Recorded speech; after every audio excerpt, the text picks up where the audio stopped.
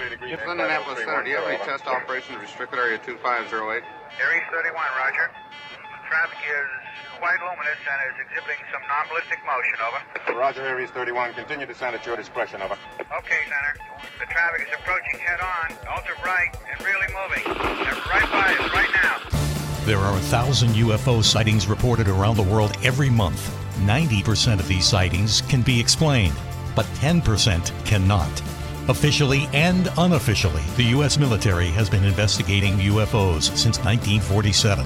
Their top secret goal is to find out what's behind these unexplained sightings. The Pentagon classifies them as unusual airborne anomalies, but a better term is X-Files.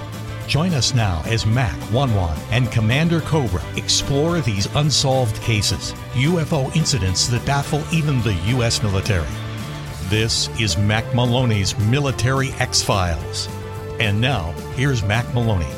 Well, good evening, everyone, and welcome to Mac Maloney's Military X-Files show here on the Distant Thunder Radio Network. This is Mac Maloney. Hey, we have a very special all-music show for you tonight. Let me introduce the co-conspirators. Girls, he's here on an off night.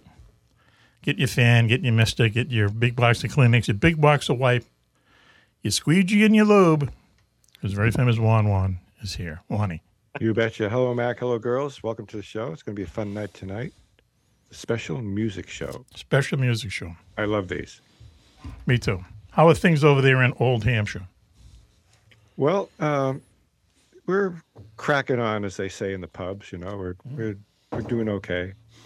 If the government would just leave us alone, everything would be fine. Really? Yeah, you're already complaining about the government. You've been there about a year. Yeah, they got rid of the woman who ran the Home Office. That's like the Home Office to the UK is like the Secretary of State. Oh, okay, yeah. Feds.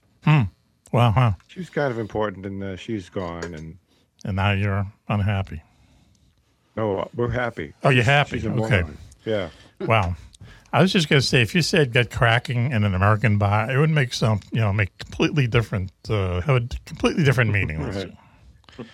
The phrase is crack on.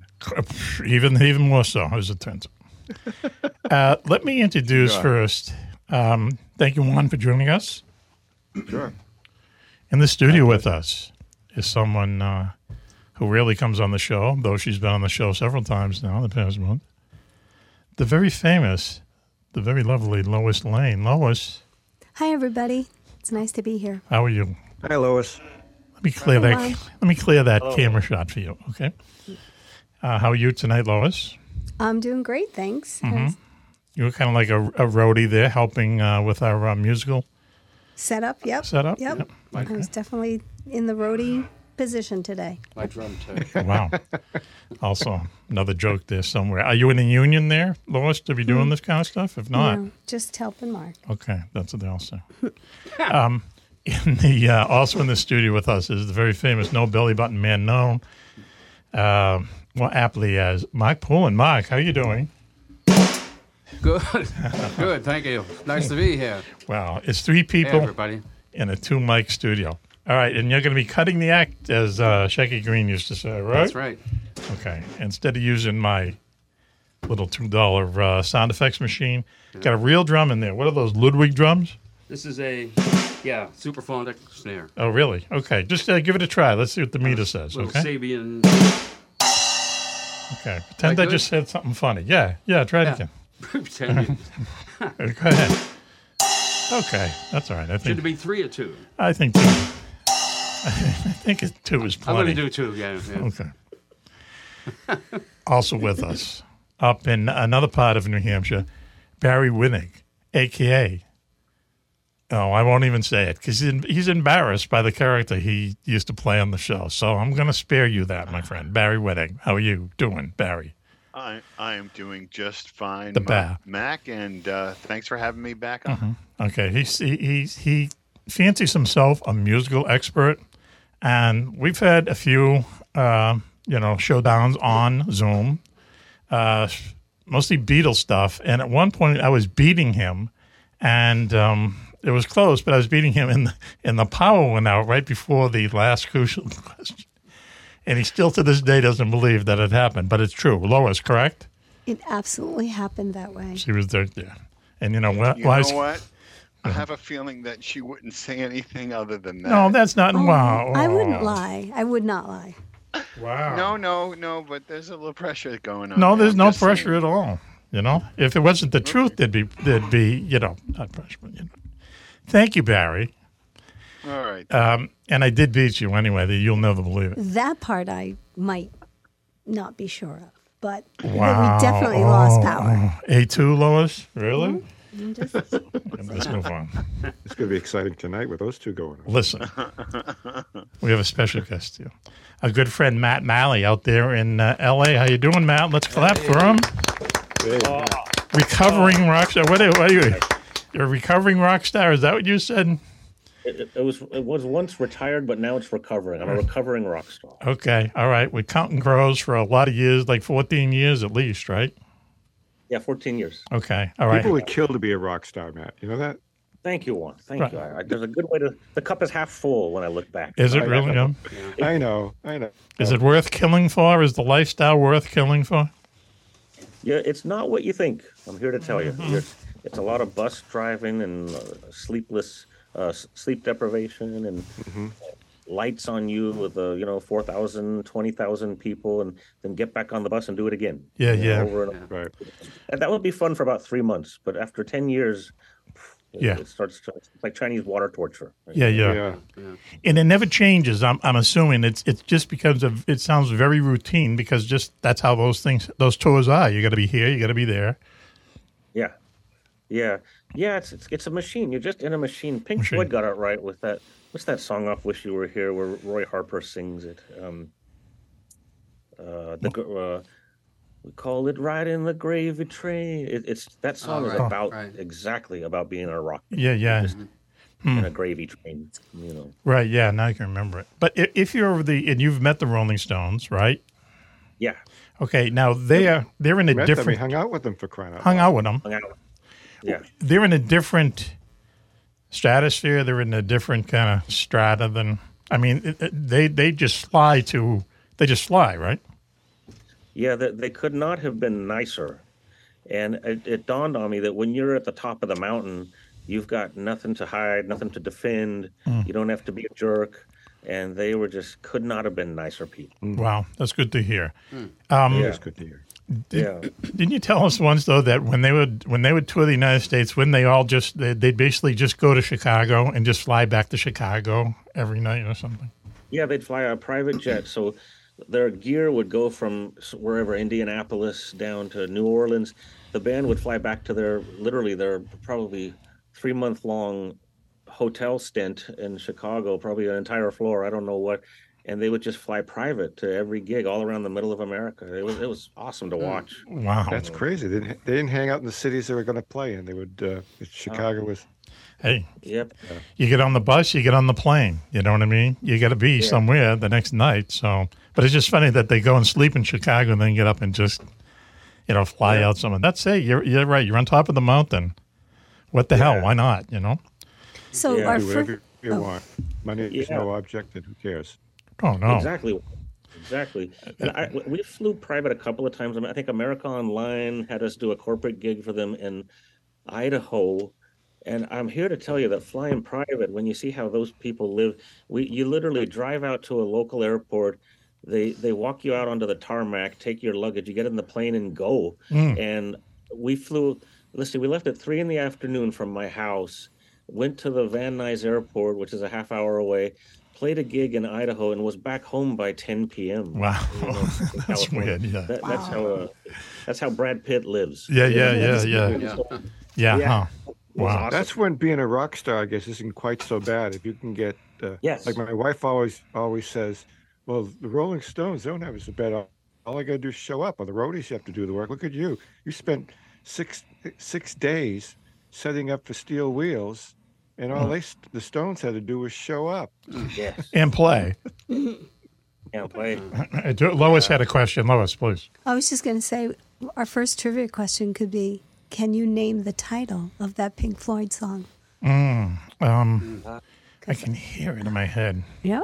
Well, let's go around the circle and see. Do you know the name there, Lois? Of course I do. Oh, how do you? She's a big Pink Floyd fan, apparently. No, I don't like Pink Floyd at all. I just know the song. Did we start the show yet? Does anybody want to wager a guess? What's the name of the album? No, the song. He was looking for the title. I think isn't it Gravy Train? It's that or Have a Cigar? Is it Have a Cigar? I was going to say that. It is Have a Cigar. Have a Cigar. Matt wins. Yeah. 1 point for Matt. Okay, all right. And Mark. Have a cigar. You'll have to split that 1 point. Anyway, so we just hang around here tonight. We're going to be talking music. We have I just have a bunch of fun facts and some questions, trivia questions, and just ask the opinion of everybody of certain bands and certain performers and stuff. But what we're going to do is start off the show, as we always do, with a top 10 list read by Lois tonight. Lois, do you have it? Of course I do. Of course she does. I do. And, Are we jumping right into that? yes, I think it is the top 10 reasons why the Stones have asked Juan Juan to join the band, okay? We just heard the news today. Top 10 reasons why the Stones have asked Juan Juan to join the band. Please start the music. Lois, number 10. Get ready, Mark. Number 10. He can get the Coke. It's very important. Again? Again. Yes, I'll have a 6-pack of Coke, please. That's it. Number 9, please, Lois. Number 9. I don't know how I get myself into these things where I have to say stuff like this, but he can get the hookers. He can get the hookers. I can't believe she read that. Okay. I have a few connections. Okay, right. She's the same person, as it turns out. Number 8, please. You use the pub connections. You go to the pub and you go into the men's room, and then you see who's on the list. Okay, is that another weird British custom? On what list? It's a throwback from, Alexander the Great. That's how he did it. Oh, I see. Okay, good to know. Let's see. Number 8. Number 8, Lois. Number 8 is he has vast experience touring with superstars as documented in his 2,000-page single-spaced opus, Why Rock Needs Me. Yeah, I'm still working on that opus. Part 1. That's only part 1. Next, please. We can hurry this along, Lois. Okay. Number 7, the last time Mick stopped by, he fell in love with Winston the Hedgehog, and that was it. Little inside, but okay. It's a good one. Next, please. He knows CPR. Think about it for a second. Think about it for a second. He knows CPR. They're 80-year-old guys running around the stage. CPR, I'm like, thank you. I got it right away. CPR. I didn't need a pause. Okay. Next, please. I also carry oxygen. That's true. Okay, we are on number 5 of the top 10 reasons why the Rolling Stones have asked Juan Juan to join the band. Number 5 is he has a quote-unquote special in with their new opening act, Prince Andrew and the Sticky Bears. Also inside in the long road for the joke, but next, please. I don't get that one at all. Prince Andrew and the stick. All you have to do is Google Prince Andrew and Sticky Bears. You'll understand. Good. He has a collection of them, 72 of them, Do I want which he to? dresses up every day. Whoa. Yeah. Next, please. Okay, number 4. He already knows 3 chords and is working on a 4th. There you go. Yes. All right. All of them in open G, by the way. Yeah. Next, please. Okay, number 3. 5 words. A little T and A. A little T in A it. little TNA. Yeah, absolutely. Very inside. I don't even know what that means. Okay. Keith Richards wrote a song about his 2 daughters. What are the daughters' names? Aw, Theodora and Alexandra. Theodora and Alexandra. Oh. that's sweet. Is that what Well- that's about? Well, a lot of people misinterpret the title. But next, please. Huh. Lois. Okay, we're almost there. Number 2. Someone has to play the Say it. We'll bleep it. bleeping tambourine. Someone I'm not has to saying- play the f***ing tambourine. You Okay. get to say it. Okay. And The please. number 1 reason the Stones asked Juan Juan to join the band. Okay. No. I thought we were waiting for a drum roll. Do the drum roll. It's going to cost us more. I meant a real drum roll. Number 1 is Ozzy Osbourne, Turned Them Down. Okay, well, good thing about that is it didn't take too long. So why don't we do this, though? Why don't we they couldn't have done anything with Ozzy Osbourne. He's old hat. Ever meet him, Matt? Ever meet that circus? Oh, no, never met him. Yeah. Never met him. Yeah, there's a video on YouTube. It's probably 20 years old, maybe a little. And it's the first time McCartney met Ozzy Osbourne. They had never met. And he met, and Ozzy's all over. Ozzy is like, oh, the other reason I'm in music and stuff. And McCartney's like, yeah. I'm sure he meets thousands of people like that. But you would think those two would have crossed paths in the first 40 years, but they didn't. You think everyone in rock, everyone in Hollywood, everyone thinks that everyone knows each other, but that's not necessarily the case. No.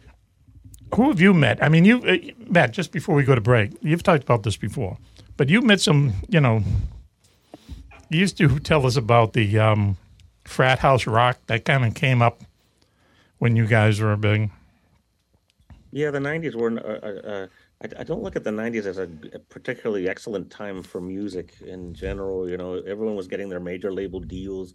It was the go-go 90s, and that whole grunge thing I didn't relate to very well, even though they were exactly of my age. I was born in 1963, and the whole grunge from Seattle that happened just didn't feel like something I liked. It felt guttural and simple and sloppy on purpose. Yeah, exactly. Sloppy on purpose, and so it's the 90s, But I'm sorry, what was your original question? So you met up with like these Hootie and the Blowfish guys, and they went into the same lifestyles. You were into it for spiritual reasons. You're into it for musical reasons, and they were just kind of in it for the chicks and booze, right? So. Yeah, the frat boy thing. Yeah, exactly. I didn't make a good band member in the 90s because I wasn't into that. I was the guy that went to India, which was cool in the 60s. But by the 90s, everyone looked at me as like just a simpleton. Why would I go to India and expect to find something? So wow. In the 90s, it wasn't cool to go to India. Yeah. In the 60s, it was. In fact, on YouTube, there's an interview with a guy. I think his name is Paul Saltzman, and he just by weirdness wound up in the same ashram as the Beatles did in '68 in India. Became good friends with them, took pictures of them, but his stories are, he took 40 pictures. And he says, I became friends with them, so I didn't want to take pictures of them anymore. And so that's why there isn't very many. But he has some good stories about their relationships, the kind of people they were. He really kind of saw them on a level, if you know what I mean. Interesting. Paul Saltzman is his name. Wow. So why don't we do this? Why don't we take a break now, regroup, and we'll be right back after this. You're listening to Mac Maloney's Military Exile Show here on the Distant Thunder Radio Network. Very special musical show. Please stay tuned. We've all heard of Area 51, the U.S. government's top secret base in the Nevada desert. But have you ever heard of Area 52 or 53 or 54? 54? How about Tonopah Test Range or the Navy's secret base inside the Bermuda Triangle? Find out about them and more in Mac Maloney's Beyond Area 51, Mysteries of the World's Most Forbidden Places. Did Richard Nixon show Jackie Gleason a crashed alien spaceship near the swamps of Florida? Is it true that more UFOs are seen over a small Scottish village than anywhere else in the world? And is there a secret place in Russia that some people think is heaven on earth? In Mac Maloney's Beyond Area 51, you'll visit more than a dozen top secret places around the globe. The haunted forests of New Jersey, a valley in Colorado where shadows come alive and humans can fly without wings. And where's the only secret base in America that's not been visited by UFOs? You've heard Mac talk all about these places on his radio show. Now you can read all about them yourself. That's Mac Maloney's Beyond Area 51, Mysteries of the World's Most Forbidden Places. Now on sale at Amazon.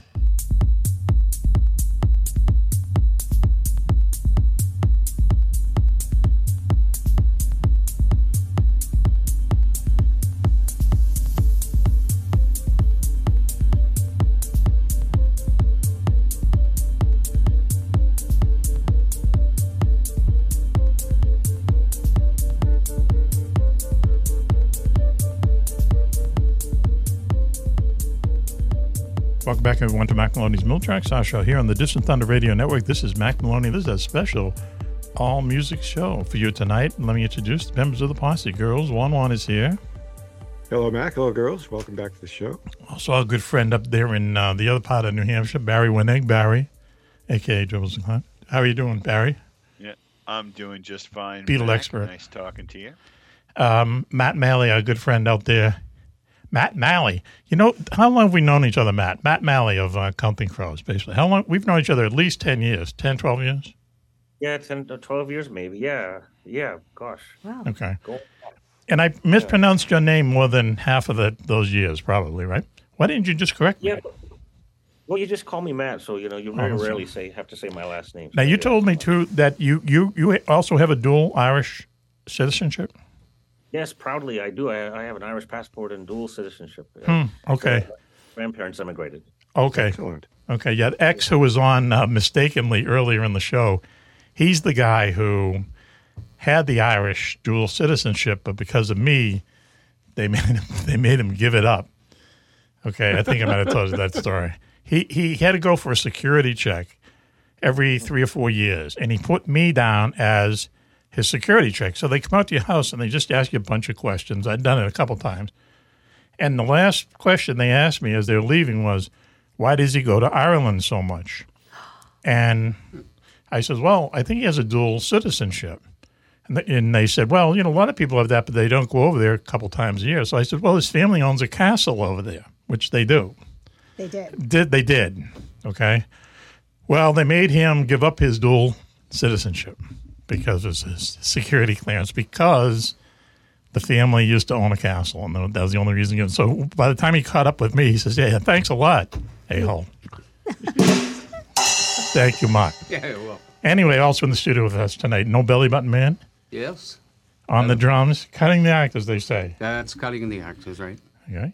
And also the lovely Lois Lane. Lois. Hi, everybody. It's nice to be here. So I'm just going to throw out a few things, just talking purely about music tonight. And I just want to throw a couple things out. We were talking about the Beatles earlier, and watching that guy's YouTube video about how he just wound up. He was this age, too. He was 22 years old. He was Canadian. His girlfriend had left him, so he had to go find himself, and he went to this ashram. And while they were there, they wrote 42 songs, and a lot of them wound up on the White Album, as it turns out. So the question is, how long did they stay in the ashram? Is the summer of 68. Okay. Well, it's open-ended. It's not going to be multiple choice? No. This isn't it's not a trivia. You can just, who knows? I was surprised when I heard the answer. Just take a guess. It's not as long as probably we think. They wrote 42 songs. Want to guess? 4 weeks. 4 weeks. 8 It weeks. wasn't even a year. It was like No, real 8 short weeks. No. 8 weeks. Eight I was gonna weeks, say yeah. maybe a couple of, until John got irritated. Allegedly, it's something the Maharishi did. Well, Ringo was the first to leave because his wife had a bug phobia. She had a real problem with the bugs there, and he had to, sanitize the hut every night before she didn't kind of go to sleep. And he had stomach troubles, and the food didn't really agree with him. So he left, and then a week later, the rest of them left. And I think they were scheduled to leave then, but they did leave on this kind of bad note because they accused the Maharishi of hitting on Mia Farrell's sister, who was the subject of Dear Prudence, the song. But there's some controversy whether any of that ever happened, too. So, yeah, but an interest that they went literally up in the Himalayas, close to them, and write an entire double album in 2 months. So, Matt, when you went to India, where did you go? I've been to Delhi, Nagpur, Mumbai, Jaipur. I've been up in the low Himalayas in a city called Dharamsala, which is about 10,000 feet north of Delhi. And I've been all around. I haven't been to South India or Calcutta. Okay. But it's have any of you guys ever been there? Any guys or girls? No. What's it No way. like? It's a shock the first time you go. When the plane door opens and the heat comes in and the smells and the poverty level, but then you start to settle in there, and your relationship with matter starts to relax. Like they don't paint a building unless I mean, they just don't paint a building. And if a car is working, it doesn't have to be in perfect shape. Like here, if somebody keys your car, you can't sleep that night. But the relationship with matter is so much healthier. You know, you realize you've been sort of duped. I realize I've been duped to thinking everything has to be in perfect condition around me. You know, and that was one of my first lessons of India. You know? And seeing how even though there's poverty, people are still decent and in a way happier. You know, very cerebral people. Yeah. And the food is tremendous. The food 6,000 years in the making, 4,000, 6,000, and so they got it dialed in by now. Yeah. Wow. Yeah. But it's obvious they do have, at the very least, an overpopulation problem, right? Yeah. It's way over 1 billion now. It was 1 billion in the 90s. Probably getting to 2 billion. So the poverty is shocking, you know. But again, it's you got to see it if you get a chance. Yeah. Just go to Delhi. Delhi's got a McDonald's, so it's kind of a gateway from the west. We'll take care of them, right? Wow, huh? Interesting. A McDonald's. Okay, do they serve hamburgers at McDonald's? I thought beef was a problem as far as eating it. That's if you're Hindu, or I don't know. There's half vegetarians and half not, but they're very spicy. Yeah. You can't get rid of the spice. You have a McDonald's hamburger and it's going to burn your mouth because that's just what it is there. Yeah, right. And, there's a little music store in Delhi that I would frequent in the 90s, and in the foyer when you come into this music store is a picture of the owner with the Beatles selling George Harrison his first sitar. Wow. Huh? It's called Ricky Rom's in Delhi. And then you look over and there's the same guy, a little bit older now, and he's sitting behind his desk smiling at you and going, yeah, that's me, you know, handing George's sitar. And the Beatles are looking like they do on Beatles 6, and they're just all standing around him getting the first sitar, and it's just mind-blowing. Wow, that is crazy. Yeah. Wow. Yeah. Let me just throw another thing out here. We're talking about the Beatles. True or false? John Lennon hated cats. No, that's false. He was a cat person. False, yeah. Yeah, he loved cats. Loved cats. He was definitely a cat person. He also used to travel with his what they used to call those motor track things that kids had, the little race car, slot racing. Remember slot racing? Sure, I do. Yeah, he had a huge slot racing setup that he would set up in a lot of places. He brought it with him for the Ed Sullivan Show, and set it up in his hotel room. I don't know what's. Yeah, like they were kind of electrically powered race cars that would go like an Aurora set. Right, like that. Yeah. Of all the things, you learn the hard way, by the way, not to take the curves too fast. Right. Yeah. You wind up smashing the car against the wall. He brought that whole setup in pieces and set it up. Yeah. In the hotel room. Doesn't sound like him, but yes. It does sound like it. Just here in the notes. Wow. Ever hear the story about Carl Palmer's drum set? Carl Palmer from ELP. And I remember Emerson, Lake and Palmer. And when they were Atomic Rooster. Originally, and I got a couple of Atomic Rooster albums. I remember those back in like 71, 72. Right, and wasn't he? He was in Asia too, I think. Wasn't he the drummer for Asia? Yeah, he was. So anyway, when ELP was at the height of their powers, they were just about to start an American tour, and the British Steel Corporation or whatever came to him and they said, we would like to sponsor, we would like to build you a drum set for you to take on the road. It'd be all steel, and and you can just, as a good promotional thing for us. So he says, yeah, sure, why not? So at this time he had like about 40 drums and huge setup. And they called him once and they said, what width do you want the steel on the drums? What width? Do you want it a ½ inch? Do you want it a 1/4 inch, an 1/8 inch? He's thinking, what do I know? So he told him a ½ inch, and the thing came out to weigh 18 tons. and they needed like separate the trailer tracks just to haul the drums around for their tour. I think it's probably 72 or something. Yeah. Oh, Lord. Yeah. He's a funny guy. He's the guy who, once again, there's a really good documentary on ELP on YouTube. Has some years on it, but he's kind of like the narrator. He says, I'm the guy who stood in the middle of those two nuts, Keith Emerson and Greg Lake. Yep. So, anyway. Both may they rest in peace. They were awesome players. Our friend Mark Poulin here has been accused of sounding like Greg Lake. Yep, Greg Lake has like one of the best rock voices, in my opinion. Didn't someone once tell you? Yeah, real rich. Get right on that there. Get right on the pipe there. Very full, rich voice. Yeah. Almost like you're restrained. Almost. Let's see. So sing for us. Let's hear it. I loved him. I loved him the most with King Crimson, but let's face it, that guy was a good front man for any band, and he has, for me, the best Christmas song ever. Yeah. Oh yeah. Father I Christmas. believe it's Father Christmas. Best Christmas song ever. When I hear that really? That's a good song. on the radio or Sirius XM satellite, it's like that's it. Also, "Still You Turn Me On" is a really good song. Very That's a well good put song. together. Lucky Man. And Man's yeah, excellent. all of them. We saw them once a long time ago in Boston Harbor Lights, and they were good. They were crazy, and just on cue, Keith Emerson's keyboard caught on fire, and they had to come out and put it out with and everyone thought it was a bit because they used to do those things. But all right, so I'm going to go. Good. Sorry. I'm going to go around the horn here. I'm going to start with you, Matt.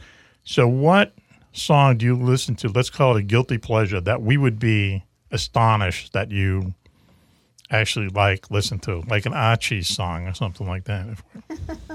Never My Love by The Association. Really? That's beautiful. It's an awesome song. Yeah. Good song. Oh, Yeah. There you go. That's for the association. does that mean it's not good?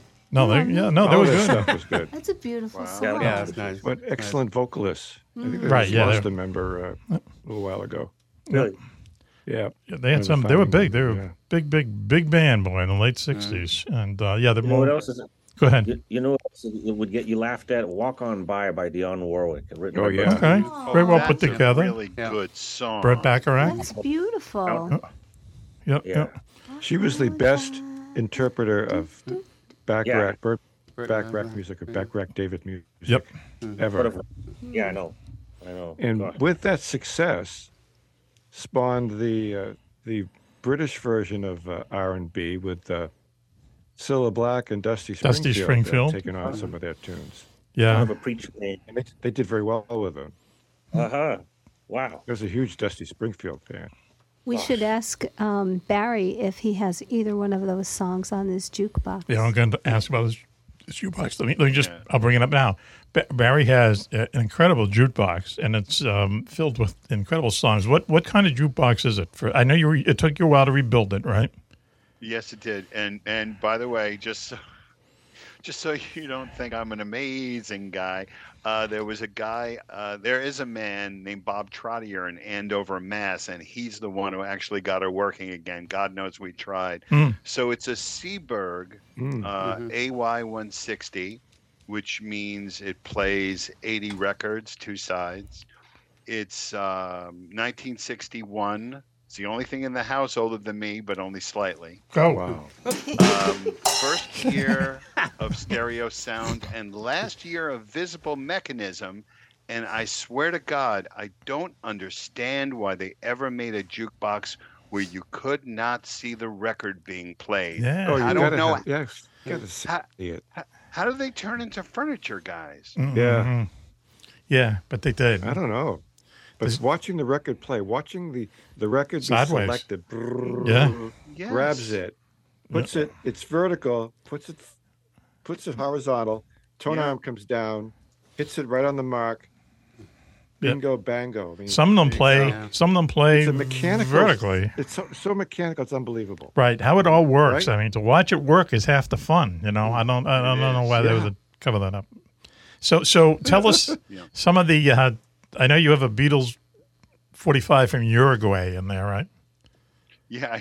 Well, actually, no. I have I have a couple of albums from Uruguay. I have Abbey Roads from Uruguay, and I have Yellow Submarine soundtrack from Uruguay. But my son from Tokyo came with a couple of things from me that were on the Odeon label. So that's Japan. He brought me I Feel Fine and She Loves You. Mm-hmm. That was in February. Yeah, nice. Yeah, huh. Yeah, I saw somewhere. I saw Fine and She Loves You was on Swan Records here in the United States. Yes, it was. Don't drop By out. the way, the coolest. I have that. Oh, do you? I do. I have the Swan releases. I got VJ releases, 45 and LP. And Tolly Records was P.S. I Love You and Love Me Do. Mm-hmm. Got that. And those are the three independent labels. That was before Capitol had a clue about Capitol woke up. signing these guys up. Yeah. Cool. Oh. Excellent. And the Swan record, on the label it says, "Don't drop out." Mm-hmm. Of what? School? I dig up the record for you. I have to go upstairs in the bedroom and find my. Don't drop out of 45 cases of life. Don't drop out of life, of school. Remember, turn on, tune in, and drop out. Oh, that's right. Yeah, Remember okay. Don't drop out. This says "Don't drop out" right All on right, the label. you're killing me. It's a DJ thing, and I swear to God, I wish I remembered what it meant. Oh. I think it's because of the way it ends. It doesn't. And what you would do with the next. Might not have a record. fade. Yeah, might not have a fade. Yeah. Don't drop out. That's not what it means on the label, though. But you're right about. There's a dead hippie on the label, so okay, we got it. What's the expression for a cold ending? Cold ending. Yeah. Hard stop. Yep. Yeah. I'm going to throw the question to Lois now, but there's nothing that she could tell us that would embarrass her. But what song are you listening to that we'd be embarrassed? But Barry didn't answer that question. He just started talking about his jukebox. What's his guilty pleasure? Oh, it's only a 2-hour show. Go ahead, Barry. Okay. All right, I thought we all get to answer the question. All right, so everyone in Boston's going to hate me. I am not a big Neil Diamond fan. However, what are you going to do with Sweet Caroline when it gets to the chorus? You have no choice. You end up singing. Singing it, yep. So, yes, I have a copy of Sweet Caroline on the juke right now. Okay. Whether I want to or not. Okay. In Boston, too. For those of you who don't know what that reference is that for years in the seventh inning stretch at the Fenway Park where the Red Sox play, they would play Sweet Caroline, and when they got to that point, people would start singing, whoa, whoa, whoa, right? Till Neil Diamond's business people get a hold of it, and they go, what the F is this? You've been playing our song for years and years and years with no royalty payments. So they had some kind of a controversy. They came up with some figure, and Neil Diamond donated it to some charity. And then he did come and sing the song one time, kind of out of the blue. Yeah, he was nice about it. But see, I admire that guy, not because he wrote a lot of great songs for himself. He wrote a lot of monkey songs and songs for other people. But he came out of the Brill Building. He was like a songwriter of the Brill Building who became an entertainer, like Neil Sedaka and Carole King and those people. That's a real birthplace for music. It's amazing. Yeah. Sweet Caroline is sung in every football stadium. Yeah, somewhere, right? The U.S. calls it soccer. Football all over the place in the UK, and Rod Stewart sang it during the Queen's Jubilee. Wow, man. A couple of years ago. Jeez, the royalties pour. Yeah. I said, what's up with Sweet Caroline in the UK? Yeah, really? They don't do the whoa, whoa, whoa. Okay. They don't really do that part. Right. Well, look at the Queen song, We Will Rock You. It opens up every, supposedly soccer game, every hooligan soccer game in Europe. Yeah. Some places they don't let them play it. Juan, should I? No, I'm gonna ask you then, Lois, and then Mark. What song would you be embarrassed by? None of them, really. Oh. Knowing you. Well, okay, so a song that has just been on my mind a lot lately because I recently heard it and I love. It's called "It's Lovely Day" by Bill Withers, I think. But that's not embarrassing. Lovely Day by who? Bill Withers. Bill Withers. Oh, Bill Withers. Yeah. Oh, I'm not yeah. familiar. Just one I look probably, at if you. I heard it. Just one look at you. Well, huh? gonna be a lovely. But the version I really like of that is the one. I don't know if anybody saw the inauguration concert. Yeah, the most recent one. The most recent one. They have this beautiful version because they had to do everything virtually, and I forgot the name of the singer who does it, but it's just a beautiful version, and the picture, the video that goes with it is just lovely. All these people dancing to it. So anyway, I will look that up once in a while and just rewatch it. But a song that would be embarrassing to tell people I like, and apparently I'm going to do that now. I think you already have, but go ahead. It's the song "Wake Me Up Before You Go Go." Oh, I love it. I love Wham. Because I just want to dance to it. I'm a huge Wham fan.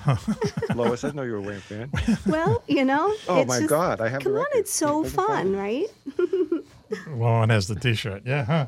Hey, Did he go and get his T-shirt for He's real? going to. Wow. Let me just really quickly tell you the Bill Withers song. Do you know the Bill Withers story? You know what happened? How he became famous? No. So he was just some construction worker, a car worker, I believe, auto worker, and taught himself how to play the guitar. And at the time, there was a show on, this is really 60s now, called Room 222. And it was about like an inner city, teacher's drama.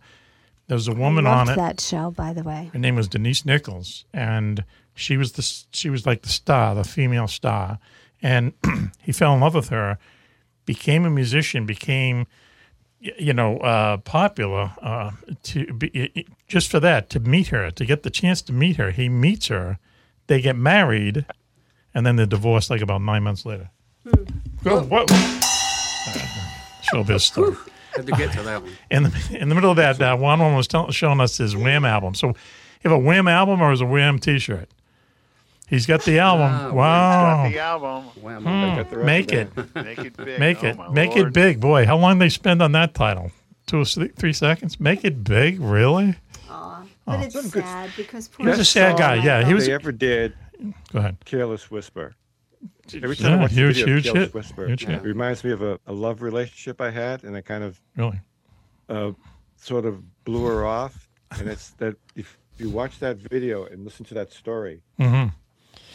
Wow. Okay. sort of, Once again. it's like I still get into tears when I see or hear Careless Whisper, Really? Yeah. Huh.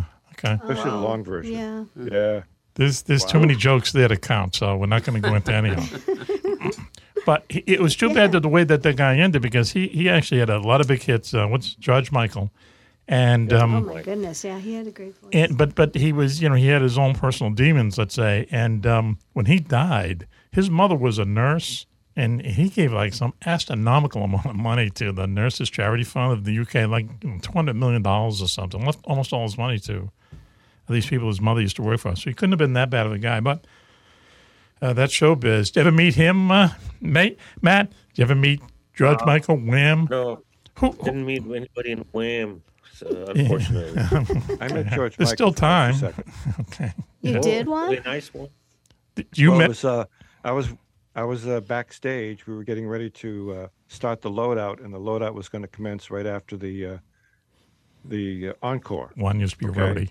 Used So to be a you roadie. gather around, and you're going to be not watching the encore. You're going to be backstage, ready to go to work. And George Michael was back there for a while, and I just said, "Hi, George." He said, "You're just chilling." Yeah, Wow. And then he went on and did an encore. It's like awesome. I said, What did he say? George Michael. Don't So, look me in the eye. He had some really sexy tunes back in the 90s. Yeah, yes. Yeah, very successful guy. Yeah, no doubt about it. Let me just. I remember when I worked at a radio station, I used to play Father Figure a lot. Mhm. There was something about it. The musicality of it was really good. Really good production. Well, there's a lot of. Yeah, yep. I mean, we're just talking real quick about the 60s and the 70s. I mean, you'd turn on the radio, AM radio, you'd hear the Beatles, the Stones, but then you'd hear Louis Armstrong, you'd hear Motown, you'd hear Herb Alpert, you'd hear everything. Frank Sinatra, too. Frank You Sinatra, could hear that. everything, you know? And the FM radio kind of ruined that in a way because FM radio, put everything in kind of, boxes, as they say. And They put it in demographic categories. yeah, and it just, but it never was that kind of general, and you got to kind of like everything, which was kind of cool. So, Mark Poulin, what song would you listen to that we'd be embarrassed? Mr. Dyingly Sad. Oh, by Critters? The By the Critters, yeah. that right? Never heard of it. I remember. Little embarrassed about that. Yeah. Yeah. Weren't they a local band? Weren't they from Salem or someplace? I don't know. Were they local? Teddy I'm and not the Pandas was Teddy and the there. Pandas were from Yeah, PB, yeah. right? Yeah. Yeah, huh? Okay, well, that is embarrassing. Give yourself a... I know. There you Yeah. go. Wow, okay. Like the rim shots. So, it didn't come to me yet. No, it did not. All right. What would What do you got? Huh. There's so Well, many. what Critters is from, your number Plainfield, one New Jersey. favorite song? People would be surprised by that. My number one favorite song? My number one favorite song, believe it or not, is Disco Inferno by the Tramps. I love that song. See, that's Matt, you got to go with me. On here in general. No. That's a great bass line, isn't it, Matt? You know that song? it is. Boom, boom, It's boom. I mean, that was... I haven't listened to it closely, but it is a good song. Yeah, it was good. It's just a good disco song. And I know that because when I joined, is it Pandora? What is that? That music service, Spotify. That's the first song I got. Okay, and the second was "Crazy Train" by Ozzy Osbourne, which is also an excellent song. Do you remember B.J. Thomas? Do you remember that guy? Raindrops are falling on my head. But he also sang. That one. I can't stop this. That yep, That one? New York Woman he did, which was really good. And then there was another song called he did a bunch of songs, and sometimes I listen to those songs. Maybe it's just to bring me back to that time. But Wow, that is surprising. But I also like I like know Ventures songs. My brother used to play Ventures music before the Beatles even came out, and so I like that kind of Outer Limits and the Twilight Zone theme and that kind of stuff. Walk, Don't Run. Walk, Don't Run.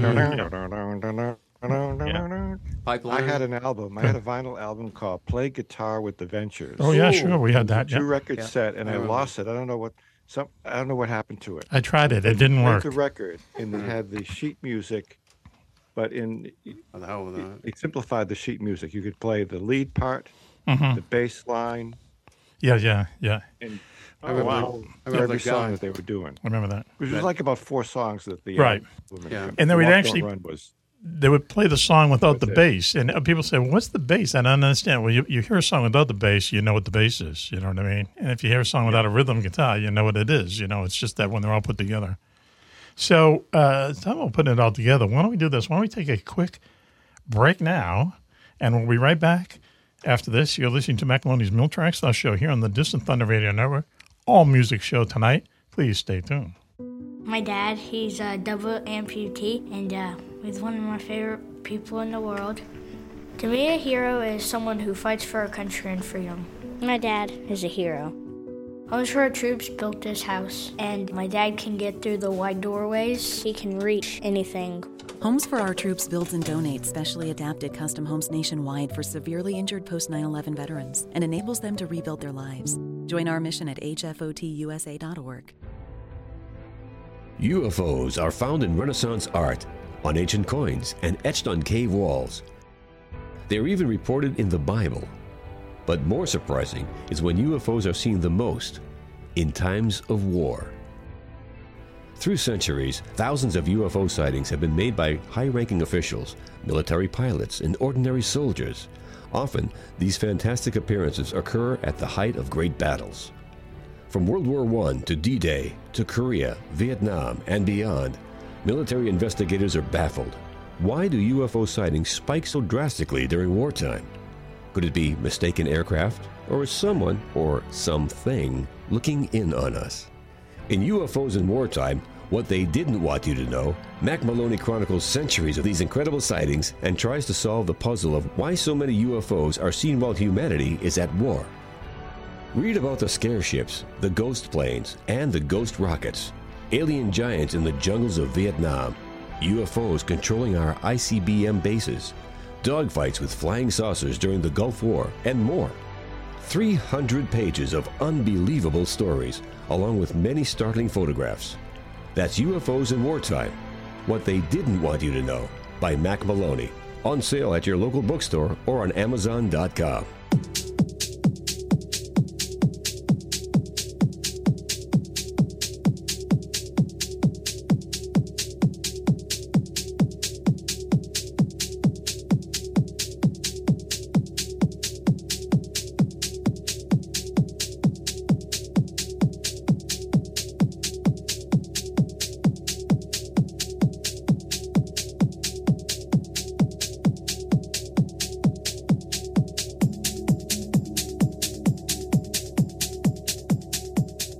Welcome back, everyone, to Mac Maloney's Mill Truck Style Show here on the Distant Thunder Radio Network. This is Mac Maloney. Wow, what a show we have for you tonight. An all-musical show.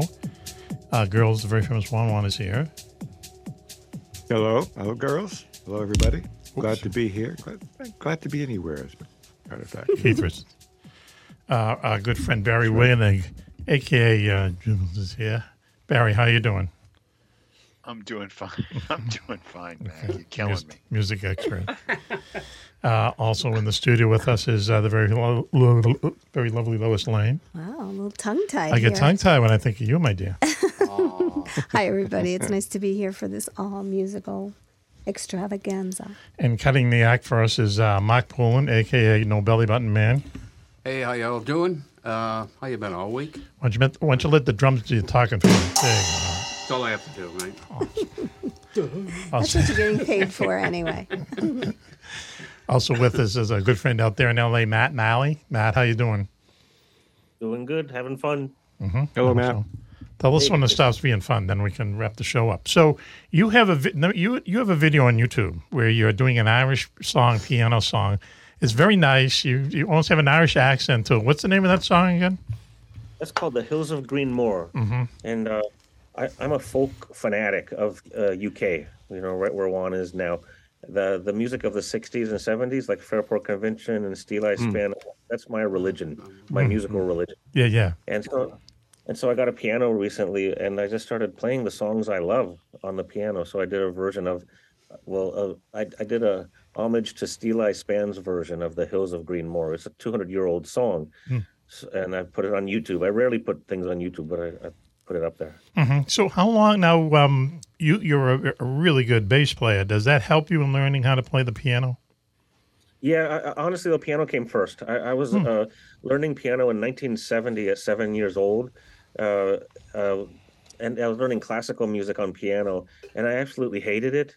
And I quit after a couple of years, and they told me, you're going to regret it. And they were right. I should have stayed with it. But piano was my instrument first. Right. Okay. All right. So how long does it take you to put together a song like that? I mean, is it a day or a week, a month? I took a couple of weeks, maybe 3 weeks, playing it all the time, every day, trying to work it out. Because it's arranged for guitar originally. So I've been kind of doing folk arrangements on piano. So thinking of ultimately having a YouTube channel of just folk piano arrangements. That'd be good. So the reason I ask is, we see part of your house there, and you live in a very cool pad, as it looks like in the background there. So tell us a little bit about your house, because it has an interesting previous owner. Yeah, the last guy that owned it is a very famous recording engineer who passed away named Bruce Swedien. And he's engineered Michael Jackson records. He's recorded Barbra Streisand, Paul McCartney. So he had built a freestanding studio building on the property. It's 5 acres, our property, so about the size of an aircraft carrier. So Bruce, I talked to him once about 10, 12 years ago because he left a plate reverb in the attic of the studio, and I asked him if he wanted it. But he told me he couldn't get it out unless we did demolition on the ceiling. We could get it down, and I that was the last I talked to him because I didn't want to pay for demolition of the house either. But I inherited a plate reverb. So the studio is still there, and did he record Michael Jackson there? Did he mix them, or I think he did mixing in that place. I'm not sure if Michael's ever been there. There's a book he wrote called Make Mine Music by Bruce Swedien, and there's on one of the pages, it's got him sitting right outside of my studio with David Hasselhoff, of all people. Yes, David Hasselhoff. The Hoff. Yes. Yes, so he mixed David Hasselhoff's records. David apparently is huge in Austria.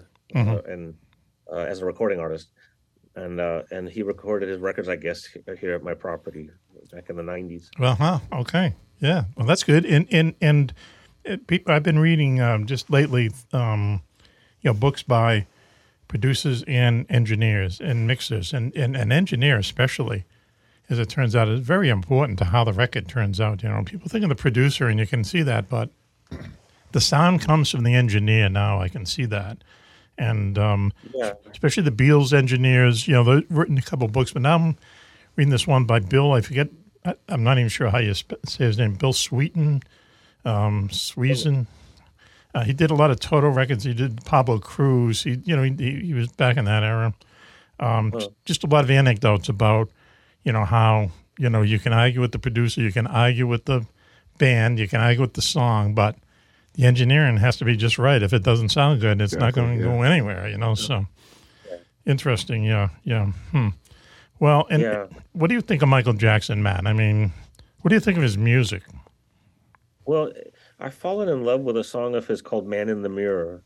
And as a recorded piece of music, I think it's one of the greatest things I've ever heard. Mm-hmm. And also he invented that whole genre. For everyone from Justin Timberlake to Beyonce, they have Michael Jackson to thank for inventing that. Yes. Right. So, that's my opinion.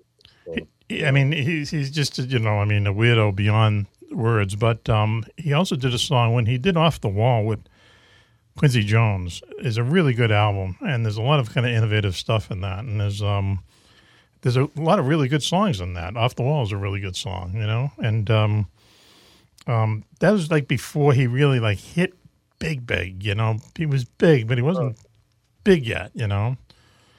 And I think that's, I've listened to that album a few times and really well put together. Quincy Jones, you can, hear his touch in it and stuff, and just a lot of what we would call harmonies, but it's Michael Jackson just kind of providing his own harmonies and the yipping and stuff, and very well done, really well done. Wow. Yeah. Is that the one with Rock With You? Rock, yeah, that's a great song, Yeah, before he hit it really big. Yeah. Yeah, MTV and you really kind of put him over the top. And there's some. Is that the Thriller album we're talking about? No, Off the Wall, the one before. Off the Wall, okay. Yeah, and Quincy Jones did Thriller as well, didn't he? Yeah. Yep. Mm-hmm. Oh yeah. Oh yeah. I mean, that was his. I mean, they came up not together. Quincy Jones was well known, but Quincy Jones, really, he also hit it big on that stuff. But it became too not dance oriented, but it became too electronic.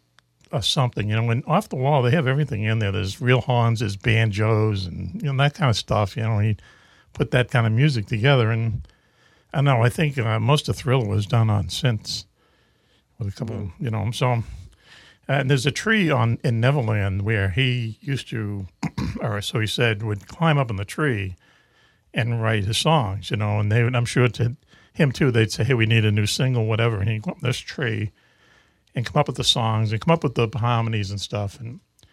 And someone figured out that he wrote more than $1 billion worth of music sitting on that tree.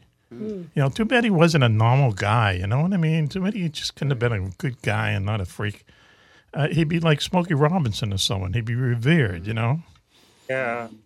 Yeah. I mean, it's okay to be a little weird, but to be a child molester, if that's true at all, that's actually a monster. Yeah. And that was like the beginning of it too. Not the beginning of it. That's really bad, but he was just like a strange guy, and I don't mean to jump in, but that actually cries out for, I think, a normal childhood. Yeah. Way. And I wonder who he would have been if he had had a normal childhood. Yeah. Right. Or maybe some normal friends in the business that wasn't just out to hang on with him and this, take advantage. Get money from the guy by, just like Prince seems to be in the same boat as far as not having the right acquaintances, the people helping him. Mm-hmm. Yeah. He had people that were hurting him, not helping him. And Michael Jackson, I think, was in the same boat. Well, his father, Michael Jackson's father is, he's the one that, is responsible for a lot of that because, he treated those kids, the Jackson 5, they were basically stage kids from, when they were little kids, and they made it. You know what I mean? And that's the thing, is that they actually made it, which just made the monster even kind of worse. It's the same as Murray Wilson and the Beach Boys. You know, that guy was a real grade A prick, man. But he created the Beach Boys. I mean, you know, it's kind of strange how sometimes that happens. But and look at Brian Wilson. You know, he's a mess. Yeah. So there's a documentary on Netflix about Robbie Williams. Do you know about that at all? Have you seen that? Yeah, I don't. He's in the UK, right? He's a UK singer. Yeah, he was huge in the UK and just didn't make it in America. And this was the late '90s up until about 2010, and he would sell out stadiums by himself. He started off in Take That, the boy band from the UK. Oh, okay, yeah, I remember that.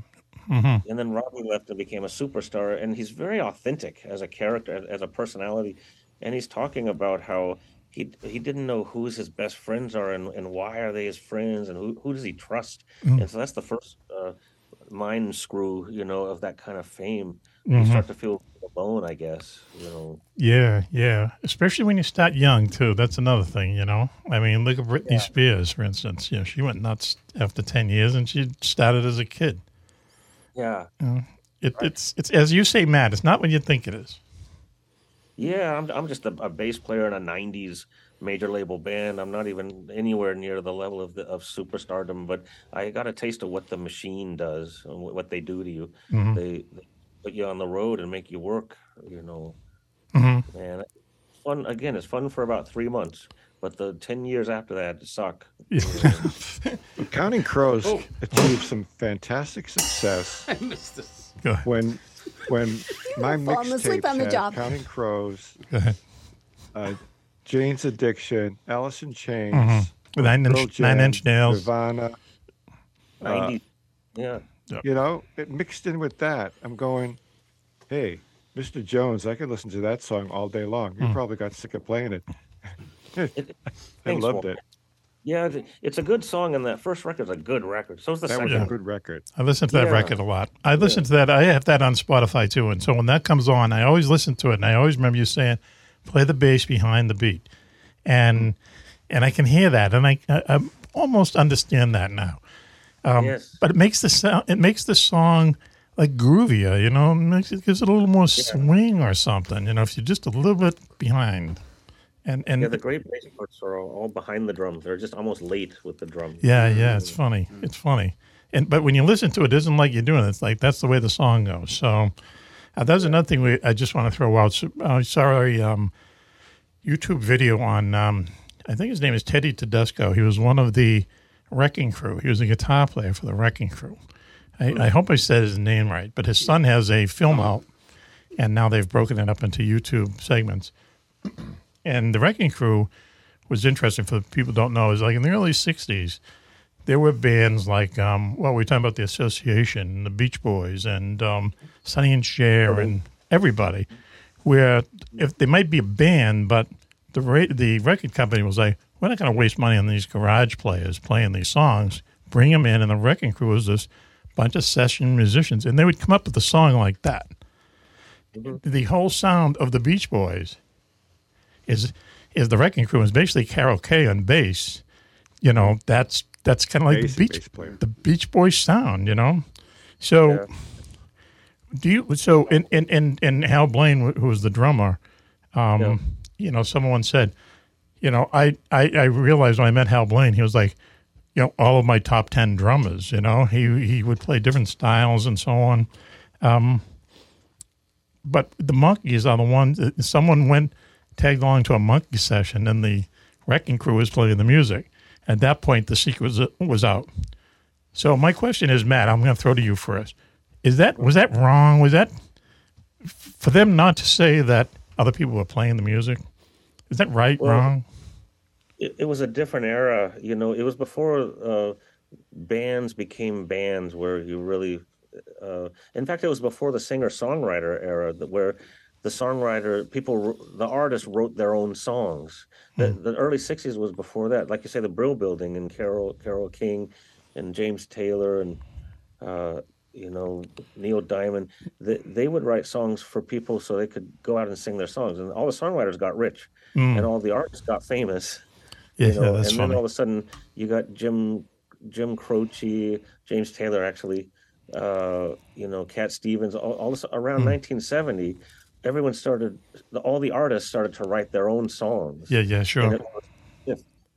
Yeah. But the people like the Wrecking Crew were from an era where, these guys can play this music way better than the band. Right, and quicker and cheaper. And get it done quicker and cheaper because studio time is money. So they'd go in and knock it out. That's why they called the Wrecking Crew. And the songs were completely awesome. They were always awesome.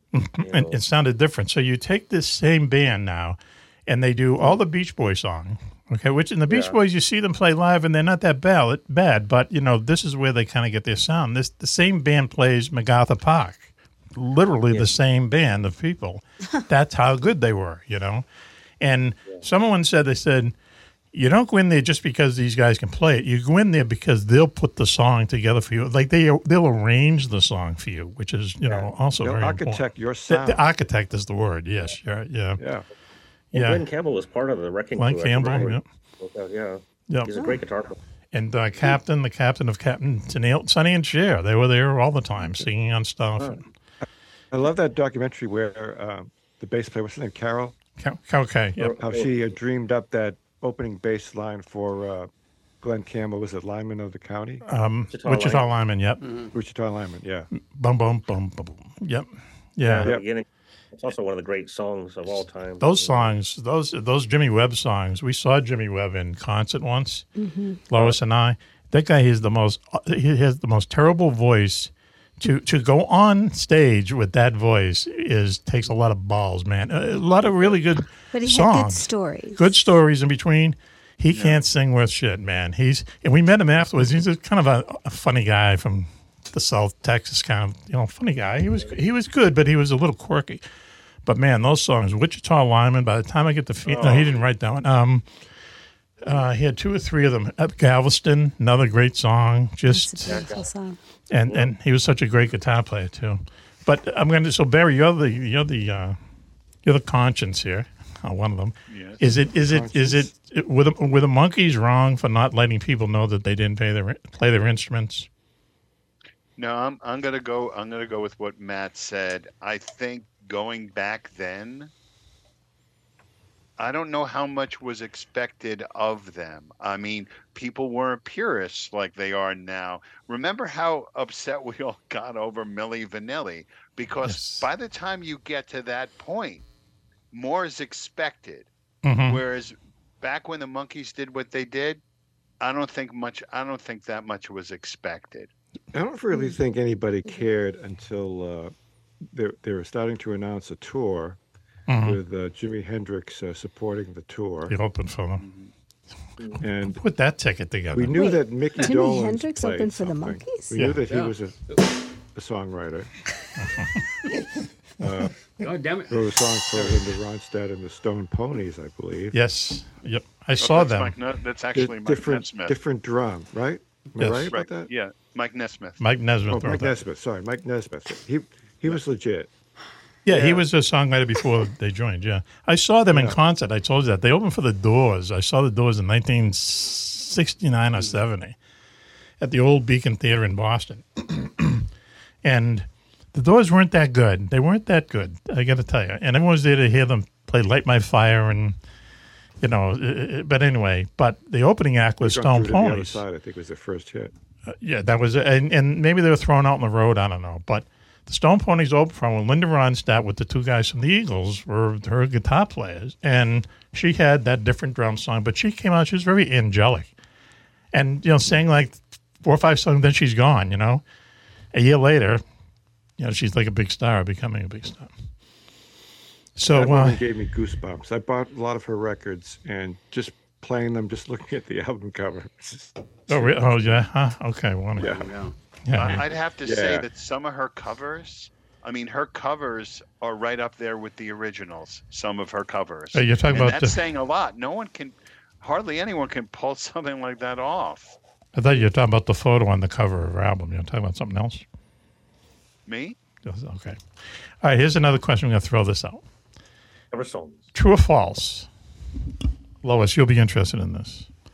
Rod Stewart's wife is a cop. Yeah. Wow. His current wife? His current wife is a cop. She's a policewoman, and they're little wherever they live. And it had her in online, in like the Daily Mirror or something, Juan. But I get it on my news feed, and she's got some guy on the ground. She's cuffing him. Really? Yeah. Really? Yeah. Wow. Well, you'd find it in the Daily Mirror or the Daily Mail. Yeah, one of those. Yeah, one of those. Yeah. Yeah. What an odd thing, Anyway. Harrison Ford is an actual rescue helicopter pilot, so imagine being rescued by Harrison Ford. Is that what he does? Yeah, really? He's done that. Yeah, that would be weird, wouldn't it? Yeah. What's his name? David Lee Roth was an EMT for a long time, Yeah. and I think in New York City. His father was a doctor, and I don't know, he was an EMT for a while. So there's that, picking this out of the air, there's going to be this tour next summer of, like it's kind of like a Van Halen kind of reunion or something like that, but without those guys. And I think Sammy and David Lee Roth, right? That's whether they agree to it, yep. But it's also Joe Satriani, who's this like way out guitar player. Michael Anthony, the bass player of Van Halen, and they wanted Jason Bonham, who's John Bonham's son, who's also a really good drummer. Excellent drummer. That's a huge. In fact, my brother got tickets for it. It's like in August, and is that he's 2024. He's already got the tickets. So that's going to be a big tour. Where they're going to be at the Orpheum At or the Wang? At the the thing that used to be Don's Twitter Center. It's now the Twitter Center. It used to be Great Woods. So anyway, okay. So Did you mean the Tweeter Center? I don't know. And now it's called X. Twitter's been gone for so long. Okay. Twitter. Tweeter.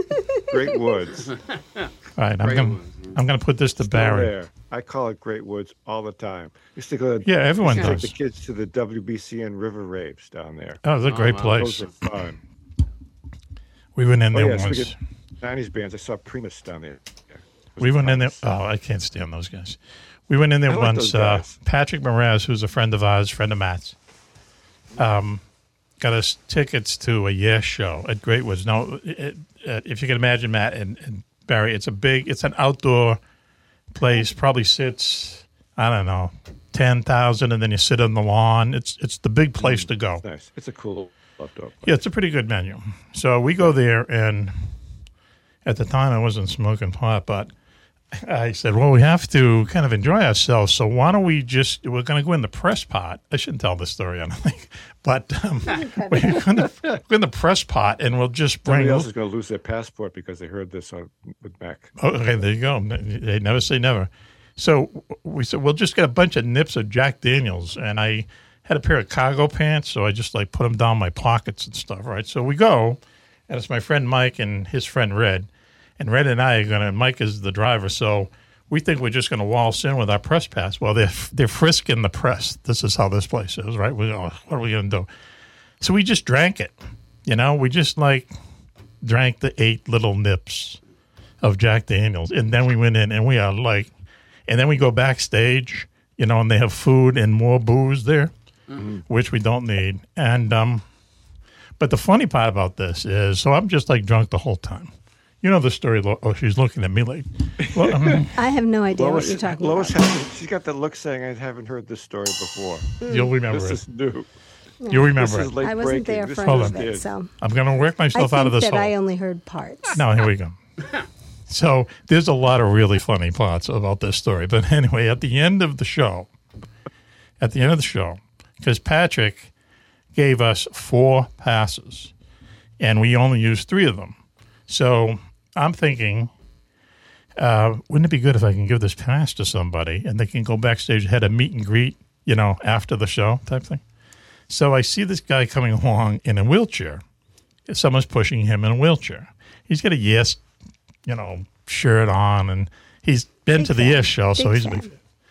So I just go up to the guy, and I am loaded. And I said, listen, I don't know if they're going to let both of you in, but here's a press pass. Maybe you can get in to see the band with this guy. He had ALS.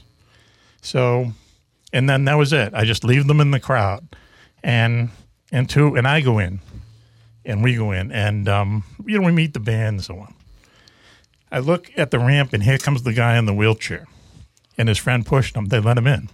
He comes around and he comes to the front door, and it's on a ramp.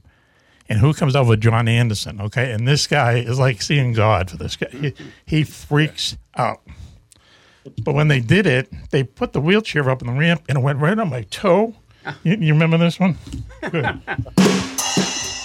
And it stayed there for like 5 minutes because this guy, he was like, and I'm saying, I'm not going to break this up, right? And they're moving the wheelchair back and forth, and it's like crush. Oh. Anyway.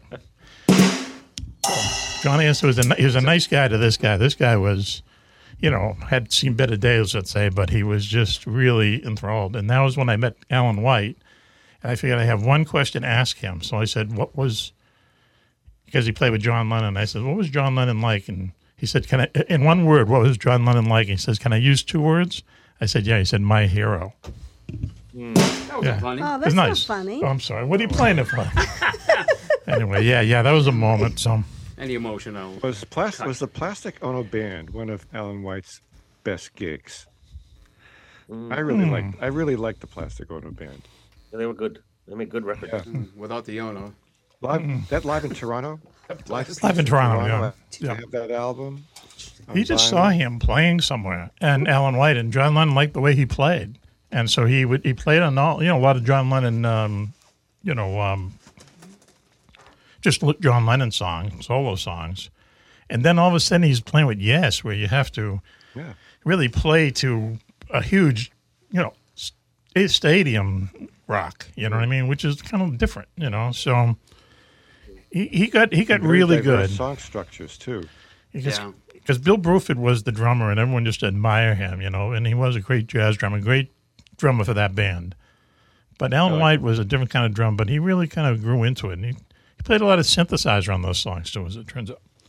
All right, let's see. What do we have on the magic list here? You said you were going to ask Barry something. Oh, I was going to ask Barry. Okay, here we go, Barry. Is Brian Wilson a genius? Wow.